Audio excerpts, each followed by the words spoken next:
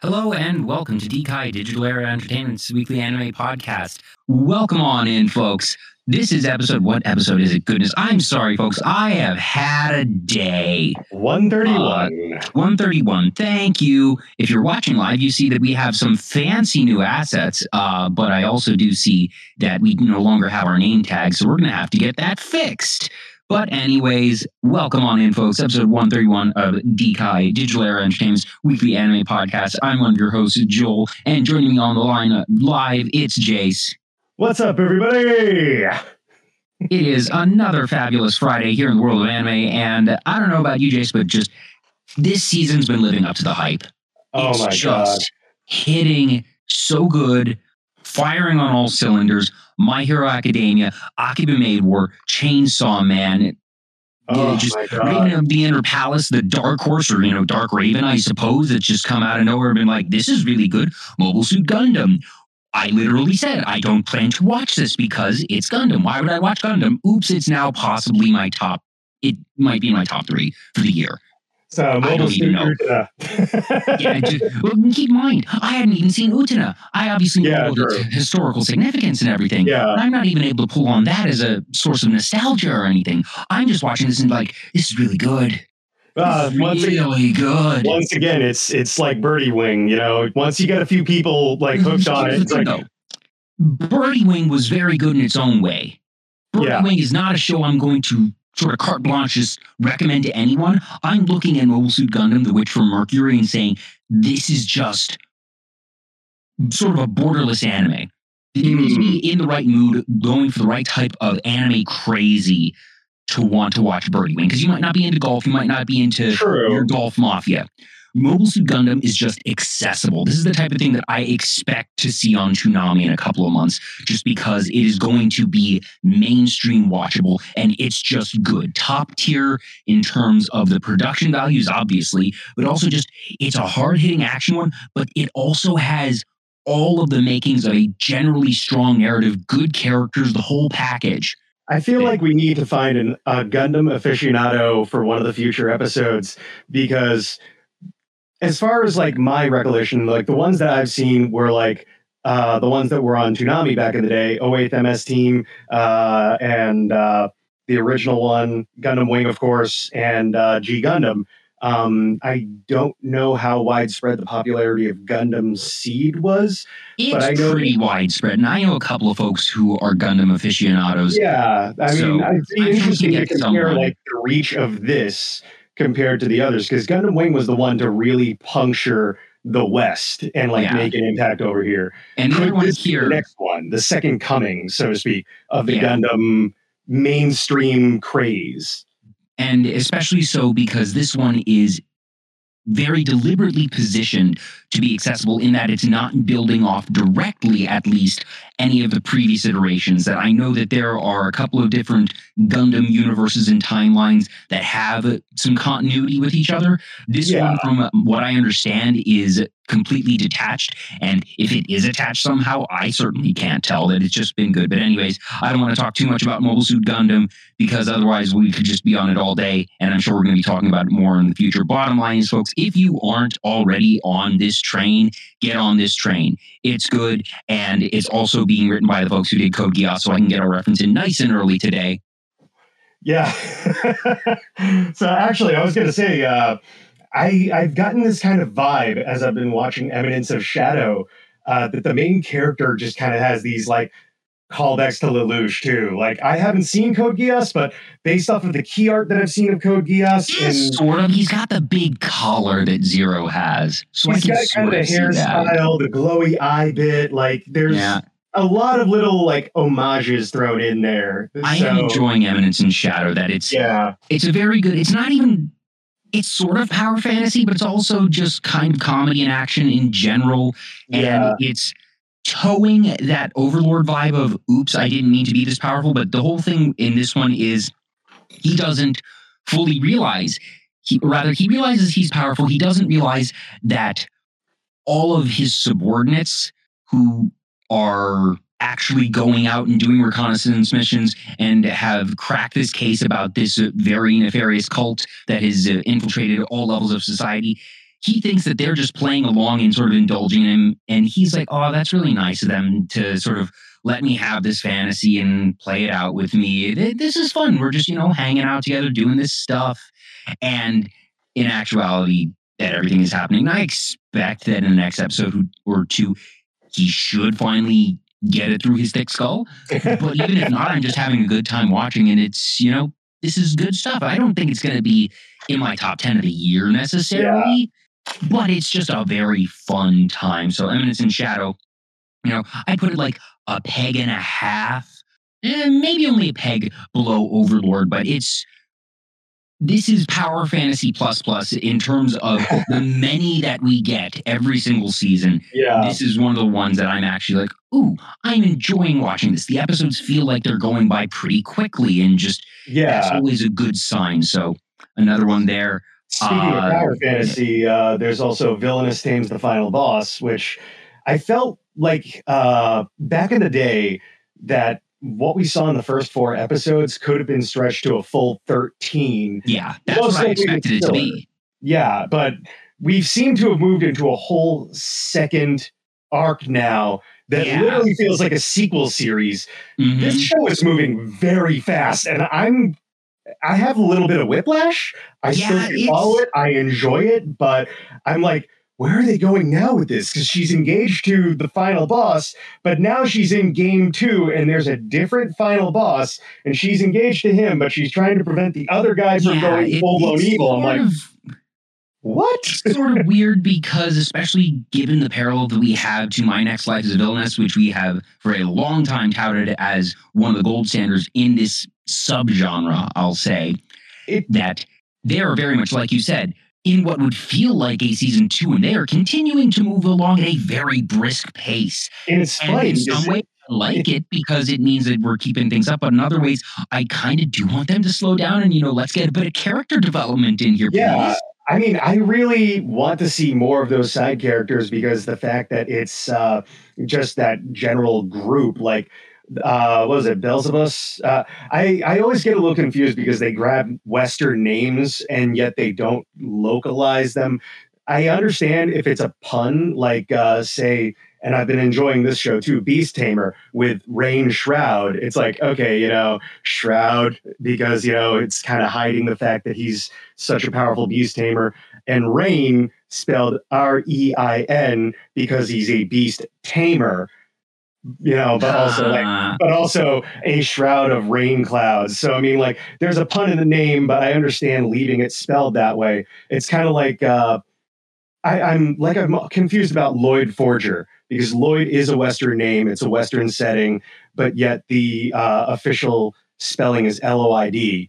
And that always throws me off when I go to type his name in to search like some artwork for him, because I'm typing Llyyd But I digress from that. Beast Tamer's been really fun too. It's very much your typical ensemble cast thing, but it kind of already just hit a point that felt like a plot line got resolved. Like, okay, he's got 2 girls with him now. He's got Cat and he's got Dragon. He's gonna obviously, assemble more VTubers along the way. And basically, okay, the party he got kicked out of is like, oh, we need to do this thing and destroy these things. Oh, that's going to be a little tough. Oh, we heard that, the Beast Tamer's been doing some stuff.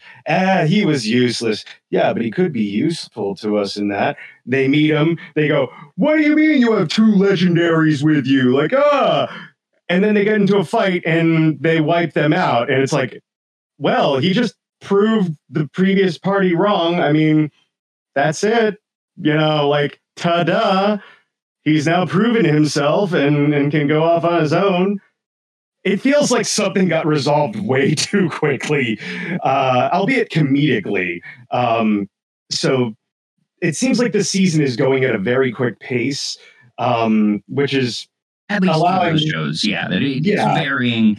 And we're starting to get into the real thick of things that we're now in episodes 4 and 5, generally speaking. The other really fun one for me to watch right now is Urusei Yatsura, because keep in mind, I have not seen the original. I am conceptually familiar with the original, and I know that it is a historically significant show, but actually watching it play out and seeing, oh, this is where that trope came from, or at the very least, where that trope was popularized, that you need to realize by today's standards, if you were to release Urusei Yatsura and just look at it in a vacuum compared to everything else that is being released in this day and age, you would call this an entirely uncreative show. You would call it something built entirely off of tropes and generally say, okay, it looks pretty, but it's unremarkable. These characters are a bit over the top. But when you then look back in context and you realize, no, this thing wrote the book on those tropes 44 years ago. Yeah. Tropes that are still used today, left, right, and center, to the point where they are just tropes that are completely baked into the genre. Rumiko Takahashi is a legend in her own right. She is up there on the Mount Rushmore of mangaka slash, of course, because a lot were adapted into anime. She's up there with your Osamu Tezuka's, your Shotaro Ishinomori's, your I don't know Junji any Ito. of those names. Okay, well, Junji Ito. You're for a slightly more modern take, Junji Ito. Like she's on that but mountain. It's the type of thing that I've heard. Yes, I've heard the name of the manga. I've heard the name of the show, and I've been told, yes, it's historically significant. It's on the Mount Rushmore, yada yada yada. You're familiar with. It's different to see it play out and be like, oh, that's where that trope came from. Oh, yeah, they had this back 44 freaking years ago. That it's entirely different to finally actually have this all unfold and get that full context and realize, wow, she was so flipping ahead of her time. Shameless plug, Bonsai Pop did an amazing video doing a retrospective before this remake was even announced about how Takahashi was ahead of the curve and set the standard. And yeah, I agree with you entirely. Mind-boggling. Yeah. There's a bit of a meme I saw a couple weeks ago of very sarcastically, I must add, because this was in text, but it was still very obvious that it was sarcastic. It was oh my gosh, Urusei Yatsura is ripping off of Darling in the Franxx because they have a beautiful alien character with horns who is calling the main character Darling left, right, and center. And it's just like, oh, wow, that is a pretty big overlap. And it's the type of thing that, since I didn't have the parallel of Urusei Yatsura at that time, I just watched Darling in the Franxx. Was like, okay, yeah, this is nice, this is neat, whatever. But it is kind of funny to realize just how many parallels Lum has with Zero Two. I'm absolutely loving this this remake. I wouldn't say reimagining. I'd say straight up remake, because they are staying fairly faithful to the source material, and the animation style is just. David Production is very pretty. I mean, it's like very pretty. JoJo, the way they did JoJo, they do it in such a way where they capture Araki's use of color in his color panels, and how the colors are always set to the mood and not like static. The characters don't have a particular color palette per se, aside from one official look. The rest of the time, it's something different. Urusei Yatsura, David does something completely different by really giving it an old-fashioned feeling. Oh yeah, and it's also just that like painted cell vibe. It's so bright. Oh yeah, so bright with the light greens that they use for Lum's hair. This is very much it. It feels like it was lifted off of its initial artwork and still given that style, that they have not updated stylistically, but they've just cleaned it up, touched it up, and made it look like today's standard of overall quality while not upsetting the original vision. And it's the type of thing that obviously JoJo's Bizarre Adventure has become a cultural touchstone, a cornerstone really, of anime fandom. And to see them do that so well and help bring it to the forefront, and now see them doing this show, it is very much establishing, or perhaps reestablishing, confirming that David Production is one of the best in the business when it comes to an adaptation. If you want a show of an older IP to be presented in anime by today's standards while still being 100% faithful, David Production is the house you go to. Yeah, they have really cemented themselves. They have become a name like synonymous. They're up there with Trigger. They're up there with Madhouse. They are one of those top guys now, and that kind of came out of nowhere. Many a year. Yeah. In 2021, all they did was sending a high school boys volleyball team and Cells at Work 2. Yeah. All they did in 2020 was Fire Force and Strike Witches. They don't do a ton. Yeah. What they touch is very, very good. So I'm just blown away. It's, again, I don't even know. Technically, it would be eligible for our Anime of the Year because we did have the remake of Fruits Basket. I think at number 4 or 5 the year that it began, that we still do count that as long as it is a first season of a show, even if it is a remake, we did count it as eligible. I don't know if I would put Urusei Yatsura in my top 10 because of my personal tastes. It's going to be interesting in a couple of months if it gets there or not, just on raw quality and historical significance. And I don't want to count historical significance because that's not a fair stat to judge on. Yeah, I'm definitely going to have 2 different lists. I'm going to have a personal on my YouTube channel of my top 10 of the year. But then that's like from a personal biased point of view because of things like Futo PI being right there at the top. Yeah. But then for this, I've got a completely different, like more quote unquote professional, I guess you could say, here's top the thing. 10. Historically, the DKai Digital Era Entertainment Anime of the Year list has been a blend of personal taste and professional taste, that we do let our biases sink in terms of which ones we put on.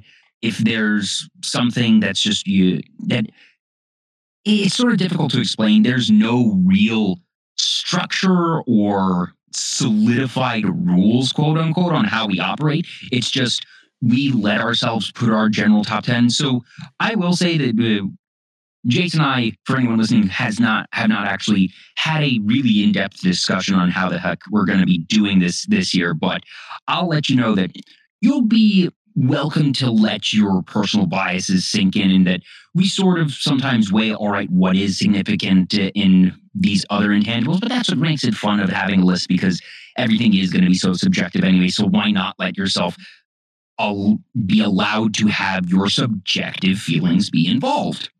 I will say, as far as fan service goes this year, and it's funny because there are so many shows that could have gone heavy on it and have shocked me with being like wholesome, like Vermilion Gold, and it's done tastefully and for the plot rather than the quote-unquote plot. It's a huge tracts of land, so to speak. I've got to say that it's all been very surprising, because something like Beast Tamer or it's like it could go in that direction.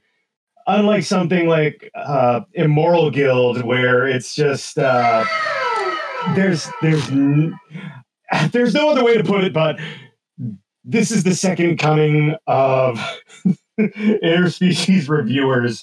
It is mindless, near hentai fan service that could not be licensed by anybody unless it's like a limited run. Because it's just I can't believe it. I've stumbled across this several times. J-List uses GIFs from it on Twitter, and I'm just like, okay, now I got to see what's up with this. Like, it has me laughing every time. It also has me like putting both hands to my face and going, oh my God, I can't believe they did that. I'm just gonna every time I'm like watching that show.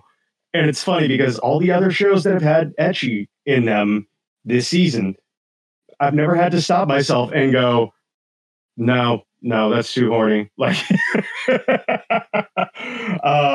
meanwhile, Chainsaw Man is just really, really good. oh, It's still at that early phase where I'm not quite seeing it. Like, what's the hype about? I mean, this is a very pretty, don't get me wrong, Mappa is going all out here. oh God, But it's yeah. still so early in the plot that they aren't getting into the meat of it yet. But I also recognize that it's so early that I'm not casting judgment and saying, oh, this has been overhyped. It's just, I know that we're in the appetizer portion right now. The fact that they do a different ending for every episode, and they confirmed the whole they announced season it a while back. I was just like, this is bloody art. Like, this is amazing because this gets you to sit through the ending every time and thus also respect every person who works hard on it. Whereas most people just tend to skip endings and openings these days. Thank you, Netflix skip button. There's such an art to the opening and ending of things that most of the time, unless I'm binging, I watch it no matter what. And I mean, like, Chainsaw Man, not only am I plotting out how to make Denji's like full-on chainsaw head after I saw a video of a guy in the Philippines pull it off with light up eyes, smoke, and a freaking rotating chainsaw blade.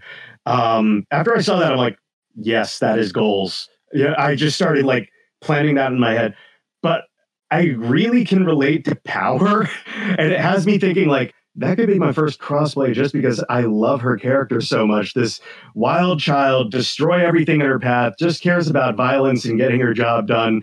And her cat, which, I mean, I love my cat and would do anything for Frodo. So, I mean, like, there's that. But then the very end of the episode, when it was just like she takes the vegetables and throws them off her plate, and I'm just like, oh no, that is me.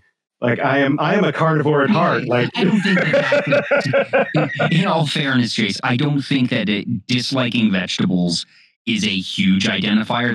I actually do like vegetables, but I don't think that that's a particularly niche type of personality trait to identify with a character. It's more of a jokingly type thing because it's a joke between me and Marissa that like my eating habits were never the healthiest back when we were in college and stuff. And I know that people don't eat healthy in college normally, but like she was really getting me to try to do that. And it was just like anytime I felt like I was allergic to the salad bar on campus, it's just like, I'll stay away from that. Salad bars are never actually good stuff anyways.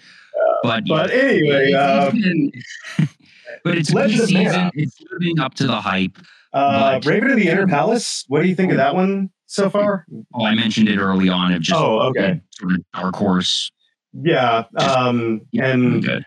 If you ever get curious to try to play an RPG like a retro game, there is a remaster of it, but it's also available in the Collection of Mana, which comes with both Secret of Mana and or Legend of Mana, and then Secret of Mana. Whatever the case.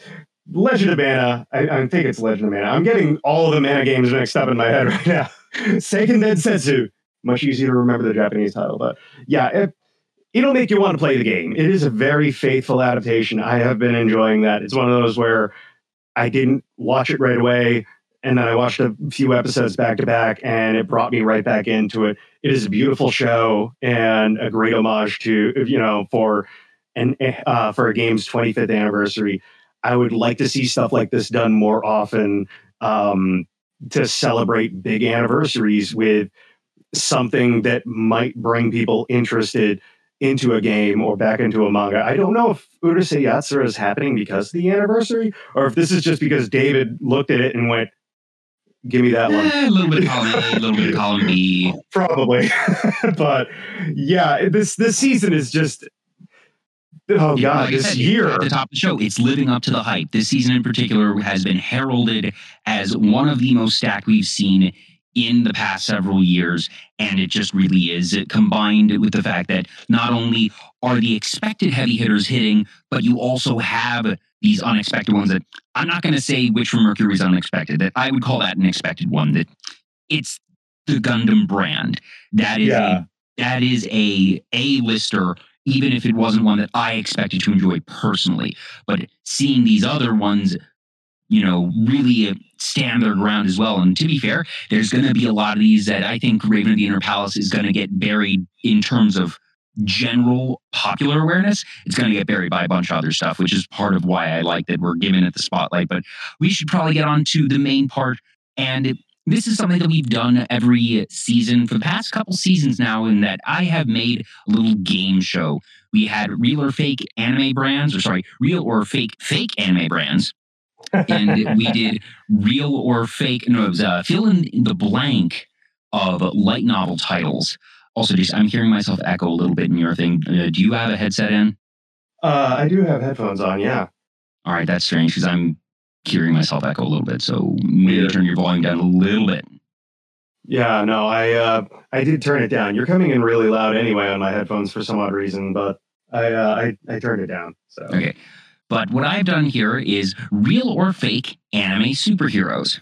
So I have 15 hero names, and your job, Jace, is to guess whether or not these are actual heroes that have appeared in anime.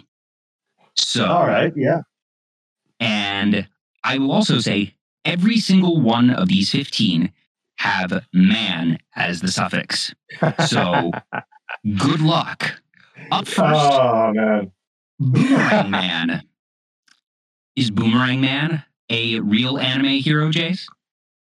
Boomerang Man is a DC Comics hero or villain. They were in the Suicide Squad movie, so I'm going to say fake as far as anime goes. Well, I didn't look this one up to see if it was anywhere else because I knew that it was real. It is from My Hero Academia. There is a student in second year class 2 whose hero name is Boomerang Man. Doesn't surprise me, considering that Kohei is a massive Westaboo and loves American comics. I mean, All Might is practically Superman. So yeah, it doesn't surprise me that there would be a Boomerang Man in My Hero Academia. Yes, the first place I went when constructing this list was My Hero Academia. It was like, all right, I'm just going to find some hero. There's going to be plenty to choose from, but I'm going to choose one that feels like it could be a either or. I will say there's a couple on this list that I have listed as fake in that they aren't from anime, but are from other places. But I haven't actually searched all of the fake ones to know if there is that overlap. So the fact that there was actually a real other hero version of Boomerang Man is kind of funny. Yeah, I don't remember. Was that actually in the anime? Because it was in the anime. I did double check the wiki, and that it's a bit of a blur to me because I did binge all of that before the season. This is a minor character. That's why I picked this one in particular, because I knew that even if you've seen it, you might not remember them. And I very deliberately chose the most background of background characters. You are not likely to have forgotten anything of significance. I think that they were referred to once or twice in passing. So don't be too hard on yourself there. But next we have Thunderman. Thunderman or Thunderman? Thunderman, like lightning and thunder. Thunderman. I'm going to guess... of course, Japan does have the yokai deities of Fuijin and Raijin, which are supposed to be wind / thunder, I guess, and lightning, respectively. Thunderman would not surprise me if it were real, just because of that cultural background. So you were saying real? I'm thinking real. There is no anime hero called Thunderman. There is, however, a Mega Man character called Thunderman, and that character did exist in the Mega Man NT Warrior anime, but I'm not considering Annette Navi to be a superhero, especially because they were a villain anyways. So, Thunderman faked you out there. There is no Thunderman that I could find, at the very least, in anime. There could be in other forms of media, but not anime. Number 3 on the list, Skullman. Okay, that one's definitely got to be legit. What makes you say that? You sound pretty assured. Just because there's a history of iconography with that sort of thing in anime and manga, thanks to Shotaro Ishinomori, and probably before that, but in Kamen Rider, the grunts, the general, typical people that they beat away that are about like, the weaklings that you see them beat away are always dressed in these luchador masks that have these bodysuits that have like a skeleton on them and what weirdly looks like a wrestling championship belt. Don't know why, but anyway, I digress. That iconography has existed since then. It's lived on and influenced other creators to create either superheroes or supervillains around a skull theme. So I'm going to guess that this one's legit. Now, here's the thing. So I'm very specifically saying superheroes, not supervillains. I'm pretty sure there was at least one superhero with that. I don't know why. It just seems to be familiar. Well, you are right. And here's the thing. Skullman was written by Shotaro Ishinomori. I knew it. I knew it sounded familiar and had a feeling it had to do with him. They were here saying like, oh, that this guy used a lot of similar stuff and whatnot. I was like, no, you just have it on the head. He wrote this flipping thing in 1970. A year before he did Kamen Rider. So... Hero of the story whose parents were murdered grows up to use his peculiar powers to take revenge. The original Skullman was one of the first anti-heroes to be seen in manga. Someone who sacrificed the lives of the innocent in their quest for vengeance.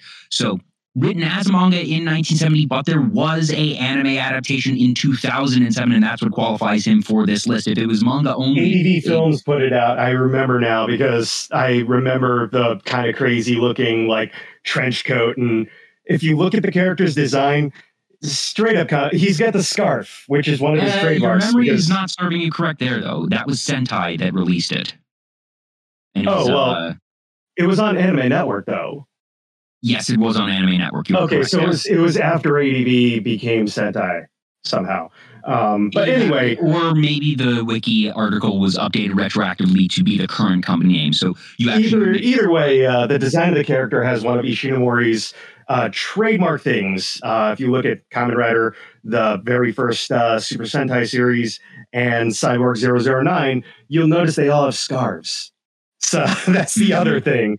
It's very, very iconic design that he does. And actually, now that I'm thinking of it, even homaged in, to bring it back to last season, Futo PI's live action, Kamen Rider Double, there was a Kamen Rider skull who looked very similar. It had a private eye motif, so you had kind of like the trench coat type, things. He wore the fedora over a skull-based helmet.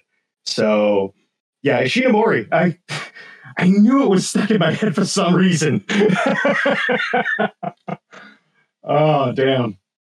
Up next, Bronze Man. Bronze Man. I'm going to guess fake on Bronze Man. What makes you say that? I mean, the only way it could be real would be as a joke character, because bronze being what's seen as third place, and people usually only pay attention to the first and second place winners of something. So if it was real, Bronze Man would be a joke character from what I'm thinking. And that's why I'm thinking it might be fake. Because I would think, bronze, that they have metallic powers, or at least that's what I was thinking when I made it up, because Bronze Man is indeed fake. Okay. Soundman. Is Soundman a real anime superhero? Soundman. So sound powers do appear in anime. I mean, you got guys like Present Mike.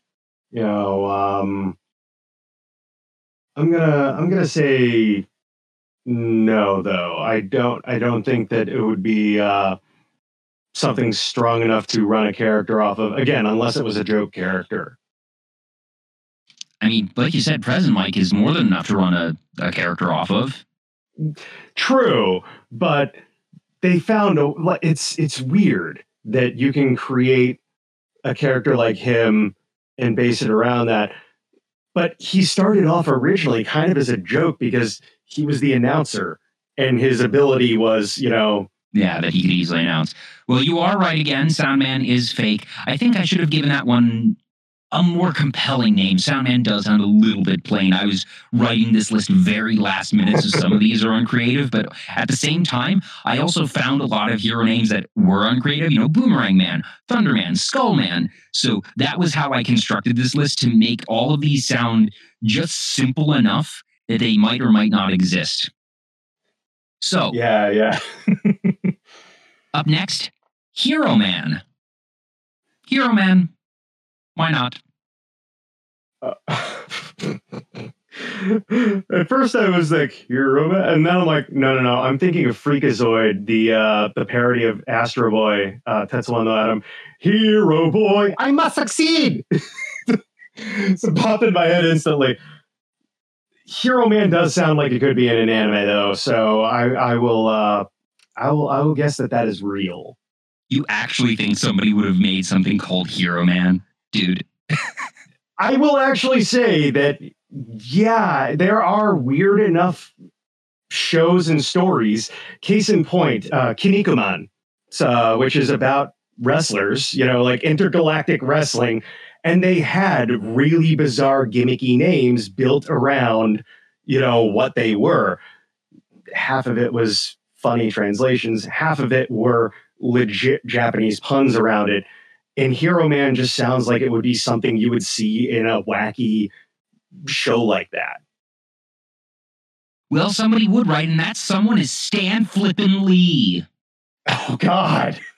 Stan Lee wrote this manga. It was published by Monthly Shonen Gangan, and it was animated by none other than Studio Bones.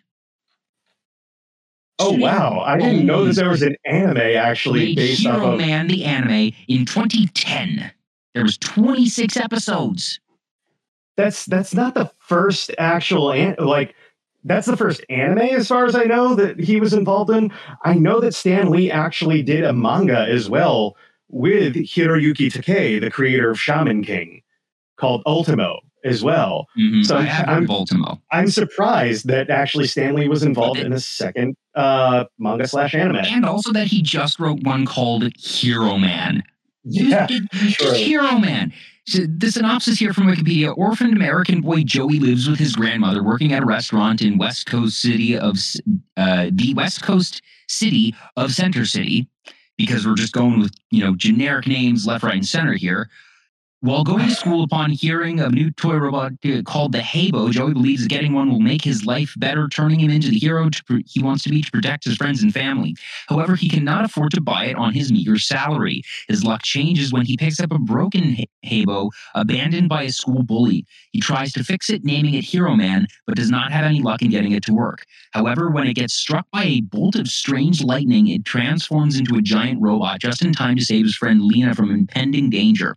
Now Joey and Hero Man are Earth's only defense against the evil insectoid Scrug, unknowingly summoned to Earth by Joey's science teacher. Yeah, it's a manga and an anime. I'm looking at the key art here, and it is straight up an homage to the giant robo genre. Specifically, that thing looks like Tetsujin 28, in my opinion. Like, it is a straight up homage to one of the first giant robot animes of all time. And actually, Stan Lee had a thing for characters with alliteration. I mean, you got like Peter Parker, Reed Richards, etc. And what do we have here other than, and I have no clue if Stan Lee knew about JoJo's Bizarre Adventure, but Joey's actual full name is Joseph Jones. Stan Lee made a JoJo. Oh, man. Oh, God, in note passing, now I'm thinking, so Joey JoJo Jr. Shabadoo. That's the worst fake name I've ever heard in my life. Joey JoJo! Is UFO Man a real hero, though? Well, it's funny because I was watching Digital Era last week, and on the roulette wheel, I think it was last week or a week before, when Congo was doing a roulette wheel of old games, there was UFO Kamen Yakisoban, which I when he said that, I thought he said Yakisoba Man. I was like, what? But UFO Man. Oh God. I'm gonna guess. I'm gonna guess fake. UFO Man is real. It's from an anime called Ultimate Girls, which had a 2005 anime, but the manga has been running from 2005 and is still running actively now. Wow. One second, let me bring up the article on this one. During one of the many monster attacks on the city where the story takes place, Silk Koharuno and her two friends attempt to get closer to the monster to get a better view. Unfortunately, the city's protector, UFO Man, comes to the rescue but inadvertently steps on them and crushes the girls to death. Feeling sorry for what he has done, UFO Man blames their deaths on the monster and promises to bring them back to life by lending them his power. However, they must become the city's protectors as well. I just realized with a name like UFO Man and giant alien man steps on people, it's a parody of Ultraman, isn't it? I don't know, but I will say the other thing that I found out from this article, the general public refers to the heroes. It's a little bit cringy. It's based on their breast size. Of course it is. Hinyu, Kyonyu. I see it now. Yeah, it's like, It didn't get released in the States until 2014, surprisingly. It came out in 2000. Yeah, Media Blasters. It came out in 2005, and talking about characters with boob size, yeah, that is definitely vintage 2005. I can believe it. So yeah. Up next, Mecha Man, MECHA-MAN. Fake. I'm guessing fake. What makes you say fake?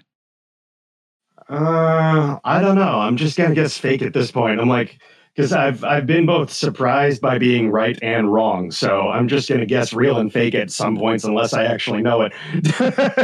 You've been pretty good though, because you're calling out most of my fake ones. And I thought Mecha Man was gonna be at least marginally believable, but you just sort of no-scoped that one. So far, the only fake one that you've actually fallen for was Thunderman, which I didn't make up myself anyways. That was a real one from Mega Man, and it was a villain, so it was sort of a corner case one, but it wasn't my own name, so I need to get better at making up fake names. Because I was like, we have lots of Mecha, and we have Mega Man, so why not Mecha Man or Robo Man or something like that? But apparently, I'm not getting anything past you today. Even your instincts are serving you well. Woodsman. Woodsman. So and now I've got Woodman's music stuck in my head. Thank you. That like intro drum line is just so freaking catchy. I'm gonna guess fake again. Like it sounds more like the Mega Man villain, and like again, could be a parody character that you'd see, like, a lumberjack type guy, huntsman type guy. Like you could see him in a gag series, like a Kinnikuman and things like that. But I'm guessing Woodsman is also going to be fake. Woodsman is real. Now, this one I will say I twisted a little bit because Woodsman is a Yu-Gi-Oh character from the Elemental Hero series. That there is a Elemental Hero Woodsman. So they are not. Yeah, I kind of cheated on this one, but I maintain that Woodsman is a anime hero. That is, Elemental Hero card very clearly. It's in the name, and that is one that we have in Yu-Gi-Oh! GX. So, I mean, Woodsman. It wasn't a real character. It was just a card that was played. Well, no, the Elemental Heroes turned out to be real characters. There was an entire arc where they turned out that, all of these heroes in Neo space were real and saving the universe from the light of destruction. So, yes, they are actually real heroes. That is very bizarre, and I mean, but it's Yu-Gi-Oh! On brand for Yu-Gi-Oh! I mean, I worked at a card and toy store, And I looked at the Yu-Gi-Oh cards and went, what? So what? Blue Eyes White Dragon isn't one of the strongest cards anymore? I was so confused by the rules. Don't worry, it still sort of is, because now there's an entire Blue Eyes archetype. Wow. Yeah, I don't know either. My brain broke. Metropoliman. Metropoliman, like Metropolis. Like Metropolitan. Like Metropolitan. Metropoliman.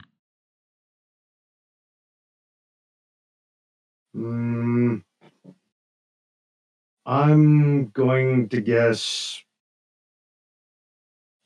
This is a mouthful. I'm thinking of like the syllables, because Japan likes shorter things, like, you know, or things that have longer vowel sounds to them. You know, so like Metropoliman is a freaking mouthful for a character. I hope he's got another name, because I mean, like, it definitely. Somebody's got to be crazy enough to do that. I think. Like, I don't know. I know that there's Katsuhiro Otomo's Metropolis.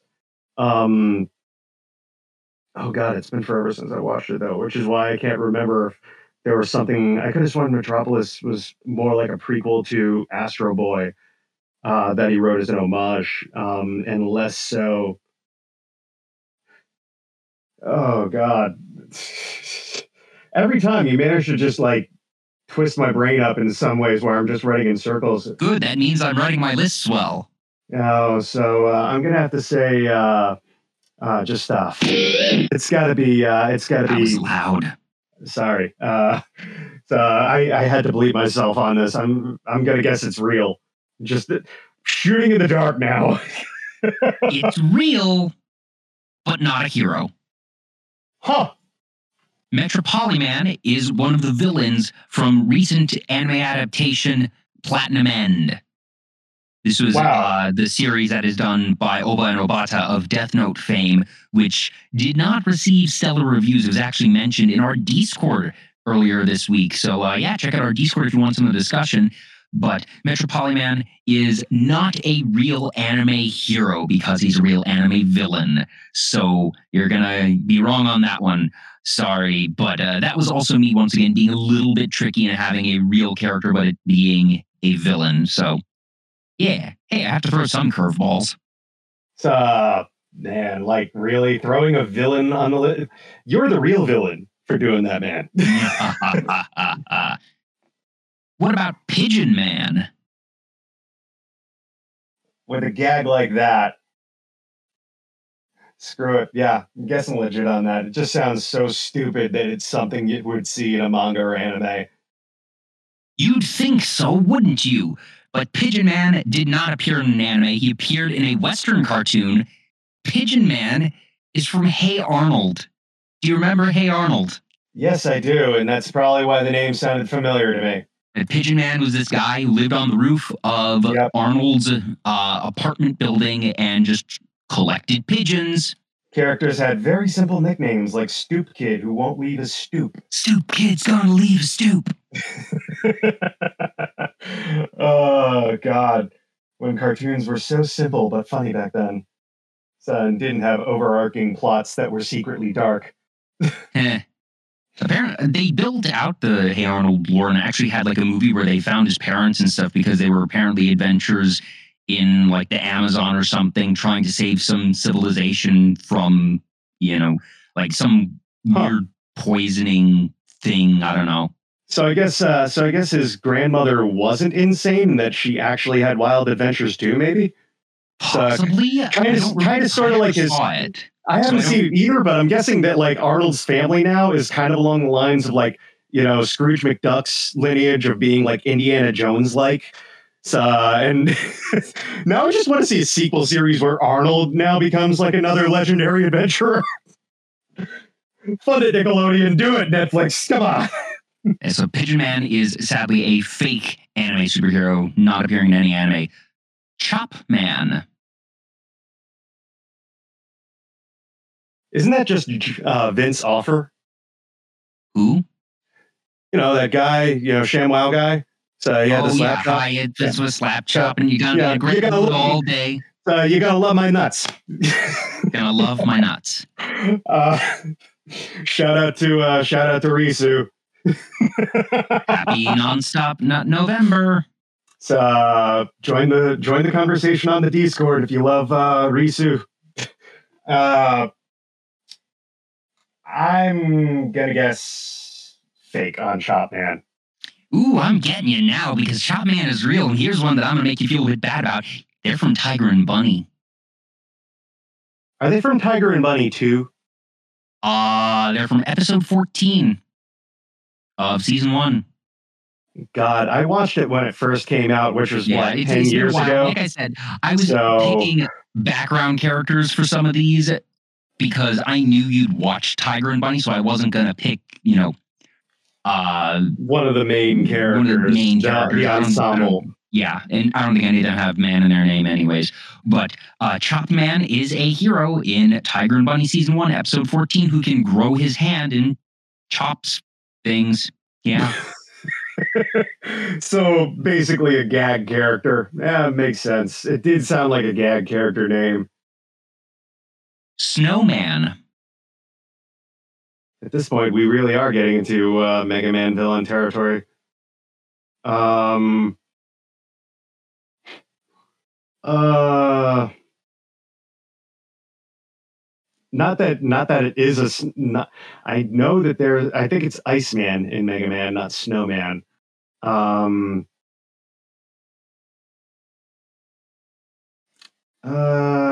gonna guess real. Snowman is fake. That one I just made up entirely. It's funny. Once I stopped giving up, I immediately started doing bad. Yeah, so maybe I'll get you these last several. Maybe I'll start thinking more again. Oh, you should start thinking because this is the last one I have on my list. It's number 15, Particle Man. So poor Particle Man. Loses all of his fights. Why do Triangle Man and Person Man hate him so much? Nobody knows. Particle Man. Particle Man. Yeah. Okay, so you got the reference.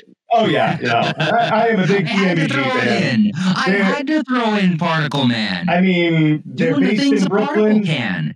What's he like? It's not important. Particle Man. Is he a dog or is he a speck? Is he when he's underwater? Does he get wet? Does he get wet? Or does the water get him instead? Particle Man. Particle Man. Yeah. Classic character from They Might Be Giants song. Shout outs to New York because they're based out of Brooklyn and they are originally massholes like me. So. Oh, I didn't know that. Yeah, that's they got their start through something called Dial-A-Song, where they just put songs on this answering machine. People could call a number and they could hear They Might Be Giants music. And that was before they were putting out albums and stuff like that. There were some songs that were exclusive to just calling that phone number. So it's kind of a cool little history fact about them. Very unique thing that doesn't exist anymore because nobody really calls each other. They just text. But once again, Particle Man is not a real anime character, sadly. I love a Particle Man anime, though. Particle Man anime would be good, or just a Particle Man character in a My Hero Academia movie or OVA would be great. Sure, why not? I feel like it needs to be a highlighted character, something special. Yeah. Well, that's going to do it for us. That is all 15. I think of those, let me see here. You got Boomerang. No, you didn't get Boomerang Man. You did get Boomerang Man for the wrong reasons, but you got it. You got Skull Man. You got... Oh, wait a minute. I did miss one. Sorry, there was one that I missed on this list. Wingman. Wingman. Oh, man. Wingman.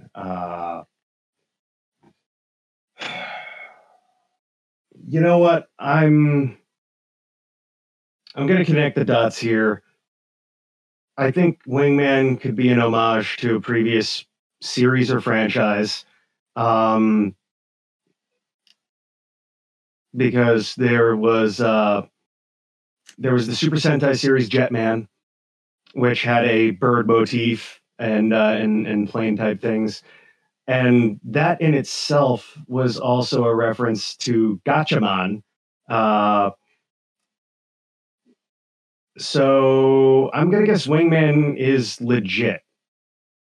Wingman is indeed real. This is a manga and anime from 1984. Well, so manga was in 1983. The anime was in 84. This was made by Masakazu Katsura. Wingman is the story of Kenta Hirono, a fan of superheroes and Sentai television shows, to the point where he dreams about becoming such a hero himself.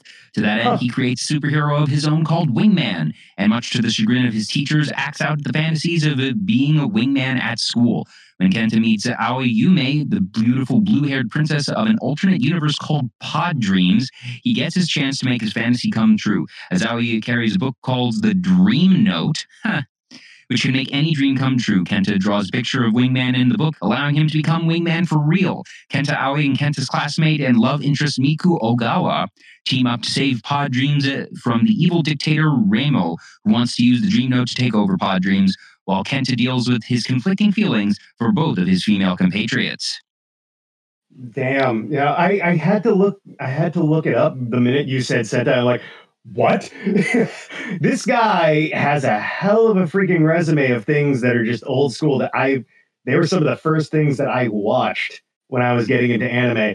DNA Squared, Video Girl I, the fact that he was a character designer on Tiger and Bunny and Garo, which is of course an anime based off of a tokusatsu live action franchise. It's like, damn, this guy runs deep in stuff that I've seen before. I need to look up freaking Wingman and see if they've got a translation or adaptation anywhere. Like, because now I'm just like, okay, it's a Toku themed hero. Yeah, sign me up. Yep, so that is actually going to do it. So you got that one right. You got Boomerang Man right. You got Skull Man right. You got Wingman right. You got Bronze and Sound and Hero. You missed UFO, you got Mecha, you missed Woods, Metropoly, Pigeon, Chop, Snow, and you got Particles. So you got 8 of the 15, so just about half. But, yeah. 50-50. 50-50. But that's going to do it. Wingman put me over the edge there. Yes, it did. Yes, it did. That's going to be our game show for the season. This one was sadly not as creative as I'd have liked. That I was a bit scrambling today, but I think it still worked out. I think we still got it. The fact that you got me 50-50 there is better than what the one that we did with the fake brand names. That one, which I learned recently was called Greeking. So it's actually a thing that goes far back in Hollywood. Case in point, look at the Coca-Cola sign next time you watch an episode of Seinfeld in the diner. You'll see that they covered up a couple of letters on it. So yeah, Greeking has been a thing for years in Hollywood, and I look forward to another one of that one maybe next year, because maybe I'll come up with the names this time around and see if I can trick you with that, because those are that one was fun. That one was super fun. This one was great too, though. And now I got to look up Wingman and see if it got licensed or translated by anybody, because, yeah, that just sounds cool now. Well, I'm glad you enjoyed. So hopefully those of you listening enjoyed as well. Thank you so much for listening in. This has been episode 131 of DKI, Digital Era Entertainment's weekly anime podcast. I will be back not on Digital Era Entertainment tomorrow, but on RTDFW, the Rooster Teeth Dallas Fort Worth Communities channel tomorrow, for our annual Extra Life charity stream. It is a 25-hour stream going from 10 a.m. Central Time tomorrow to 10 a.m. Central Time on Sunday.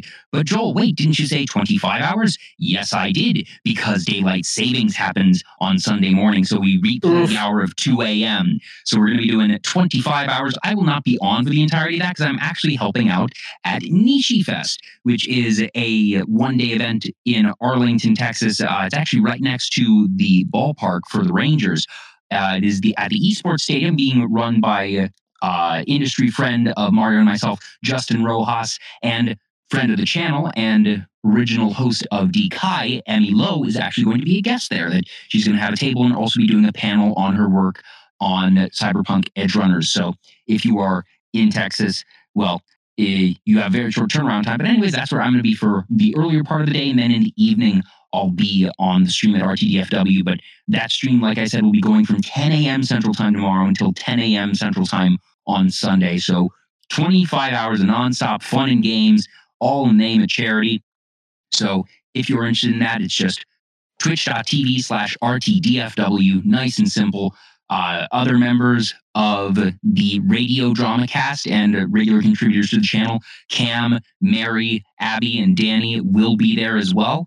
We're actually doing a radio drama segment, which I did last year to great success, which is basically for 1 hour, I've taken 6 scenes from the shows that we've done here on Digital Era Entertainment, and that I'm going to be giving it the parts to different folks there. So it'll be just a couple quick fun ones, but there's some good stuff there. And I've got some really good roles selected for folks that Cam is, I'm hoping he's not listening. I hope he's not listening.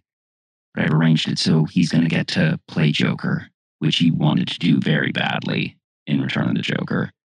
So definitely going to be something fun to listen into for that. And if he's somehow listening in right now, then dang it, there goes my surprise. But oh well, he'll have fun tomorrow anyways. But yes, if you want, you can check out our sponsors, Image Anime, at imageanime.com and use the code DESCOUNTSHIP, that is DEESCOUNTSHIP, for free shipping on orders of $100 or more. And you can get Digital Era Entertainment merchandise from merch.streamelements.com/Digital Era Entertainment.